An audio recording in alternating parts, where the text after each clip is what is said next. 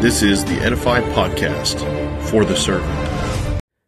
Picking up where we left off in regards to stewarding faithfully, let's shift the gears to heralding fearlessly. Remember the what of preaching is that we are to herald, and the how is to do it fearlessly. There's not to be a speck of cowardice in us. The cowardice will have his part in the lake of fire.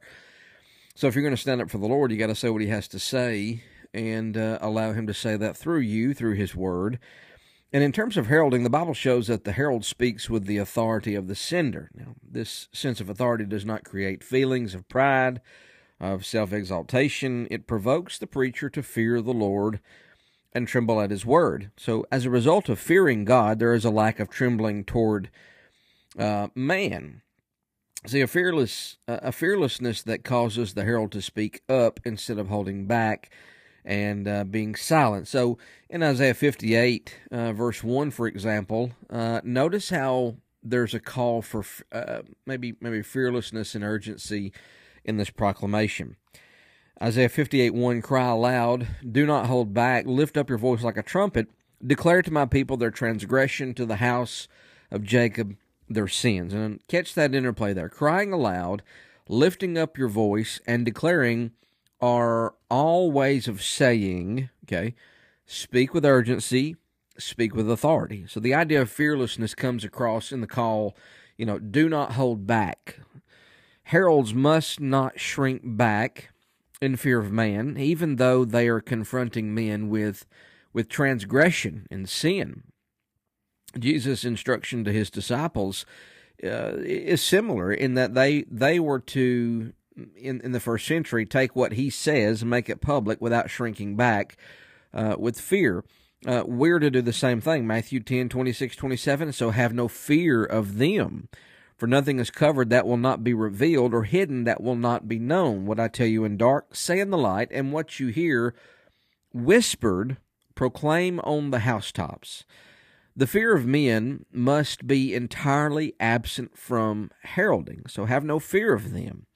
So this fearless attitude should empower the herald's proclamation. They must not draw back. You and I cannot draw back when we stand up week in and week out in the pulpit, tooth and nail through this work. We cannot draw back into a fearful whisper. We have to stand up with a fearless shout, because heralding here is the very antithesis of whispering. So the logic of Matthew 10 also pushes us into the realm of our next category. But before we go there in encountering God in a reverent way, I want you to think about this. When you think about heralding God and doing so fearlessly, that does not mean that you speak whatever is on your mind and on your mouth and on your tongue and in your heart and in your emotions without a sense of tact, okay? The person who could do that was our Lord Jesus, because the Lord Jesus knew perfectly how to answer every single person, and He knew their heart, which you and I do not. This past Sunday, I preached on that we as Christians are to be everyday counselors. 1 Thessalonians 5:14. Encourage or admonish the idle, encourage the faint-hearted, lift up these people that are weary. That's the idea. And to be patient with them all, he says at the end of the verse. So the idea of patience is you don't come at them full strength, full speed ahead, regardless of what they've went through. Forsake compassion, forsake empathy, and just blast them with truth, and do so in a way that would tear them down. Some people don't need to be torn down. Some people need to be lifted up. That's true. There is sin in people's lives, and there is sin that haunts people's lives, and there is sin that destroys people's lives. That's ongoing, that's there, but that's not every single person. You know what I have found out in my minimal time of ministry, 12 years full-time, 37 years of age now, what I have come to find out is the folks who often cry the loudest about other people's sins are actually folks who they have their own set of personal sin that they can't forgive themselves over. And that's what I've come to find out. They point the finger because they feel guilty about things that they've done, and it makes them feel better, and it makes them feel like that they're not alone. If they can magnify a person's sins, that makes theirs look more minimal, so they feel. And so that's a dilemma. We don't want to get into that. That's a problem, and it's sinful to do that. It's sinful to tear a person down in order to magnify yourself, or to tear a person down in their sin so that you'll minimize your own personal sin. Listen, if you have sin in your life, if you've got anger, if you've got issues, if you've got trauma, you've got grief, whatever it is, listen, seek your help, seek your counsel. Go and do your self work. Listen, at 37 years old, there's nothing more unattractive. There's nothing more detestable than a person who has not done self-work, who have been through something, who have grieved through something. They need work, and they need it done rightly, okay? And our job is for those of us that are standing alongside them, not to forsake them, but to stand alongside and be patient with them as they're going through this. And then there's some people that you can't help. There's some people that they're not willing to do what they need to do. They're not willing to do the self-work. They're not willing to put the work in to heal from their wounds. And so these type of people are people that can hurt you, and they can hurt the work of the church, and they can serve as elders, they can serve as deacons, and they mask everything until it's time to get down to the nitty-gritty, and then they blast you for your sin. And they've been waiting for this opportunity. There are some people who will herald fearlessly for self-gain. It happened in the first century. Paul talked about this. He said, listen, there's people who do this for dishonest gain. They do this to build themselves up. They do this to make themselves feel better. X, Y, Z. There's a whole list of people and why they preach the gospel, and that list is long. And he says, you know what? But here's what I'm thankful for. Even though there's people out there doing they're intending to preach the gospel with vain reasons or empty reasons or sinful reasons. And he says, I'm just glad the gospel is getting out. So even Paul shifts our eyes. Is it a truth that some people do it for vainglory? Yes, it is. It is true. But our focus is on Jesus. Hebrews 3 and verse 1, consider Jesus. Consider Jesus and consider Jesus. Look to Jesus when things are bad. And especially in regards to heralding fearlessly. So let's kick up the gears a little bit and go ahead and go on into encountering God reverently, because this ties together. In Matthew 10, 26 and 27, this speaks forcefully about the absence of fear. Matthew 10:28 completes this picture by focusing on the need for fear.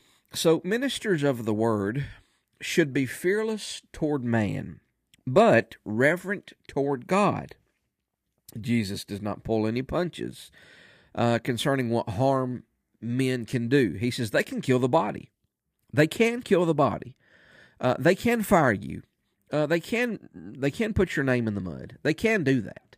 But that does not warrant fear, because they cannot touch the soul. So what does Jesus say? We should fear God alone, because only God can fully destroy both body and soul in hell, verse 28. So all stewarding and all heralding should take place in the context of the fear of the Lord. Fearing the Lord should cause faithful stewardship and fearlessness and heralding the gospel.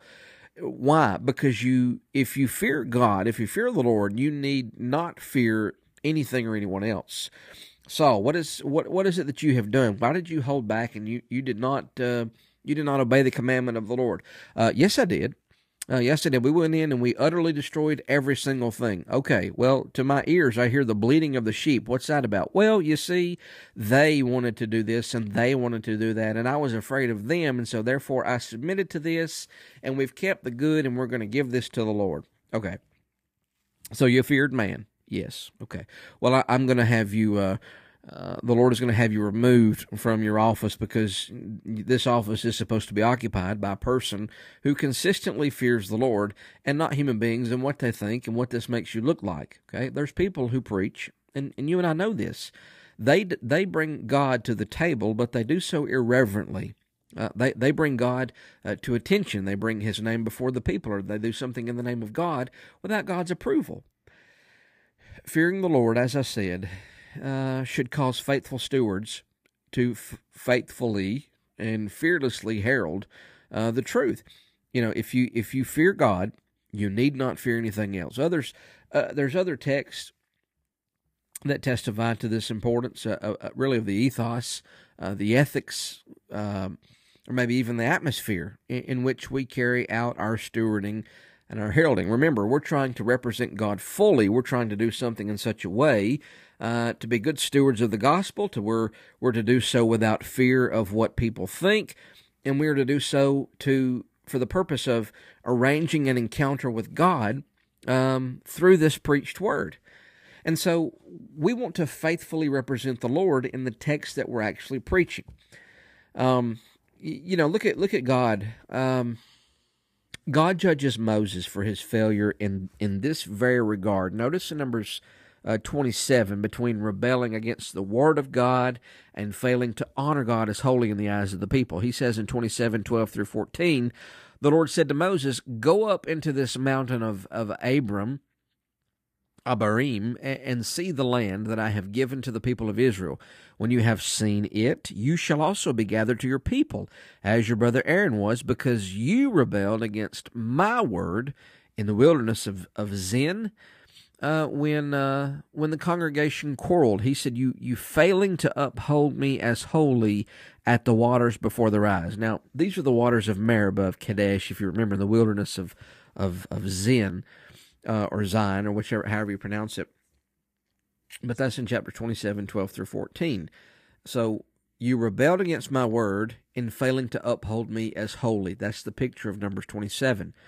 So, reverent stewarding, reverent heralding. These are three categories, and they are sequential from the vantage point of the hearer, the minister of the word. Listen, fellas, the minister of the word, and ladies too, when you're preaching to women, minister of the word must steward and then herald the word, and then the people should respond with reverent obedience. So, from the vantage point of the preacher, the order is different. The preacher knows that reverence must mark every single stage of ministry of the word.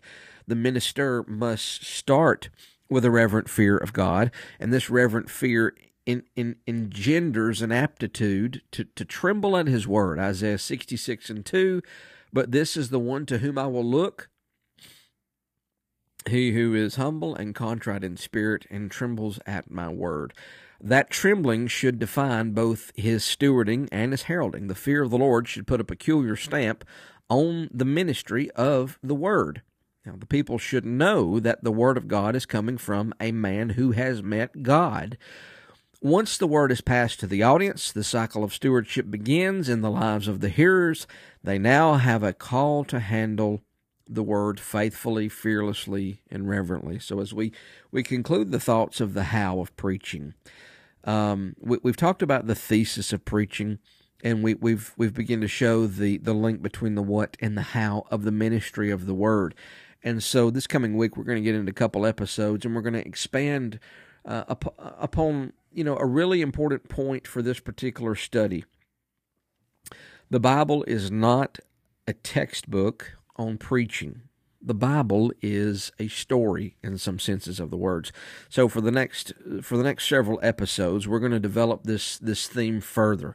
We're going to look next episode and maybe one or two after that at the link between the structure of Scripture and the story of Scripture. And we're going to look at how we examine the part that the Word plays in the story that it tells. And then a little bit later, we're going to introduce the stewardship paradigm shift in Scripture. And all of these things are going to be Scripture based, and we're going to dive into those in a deeper way.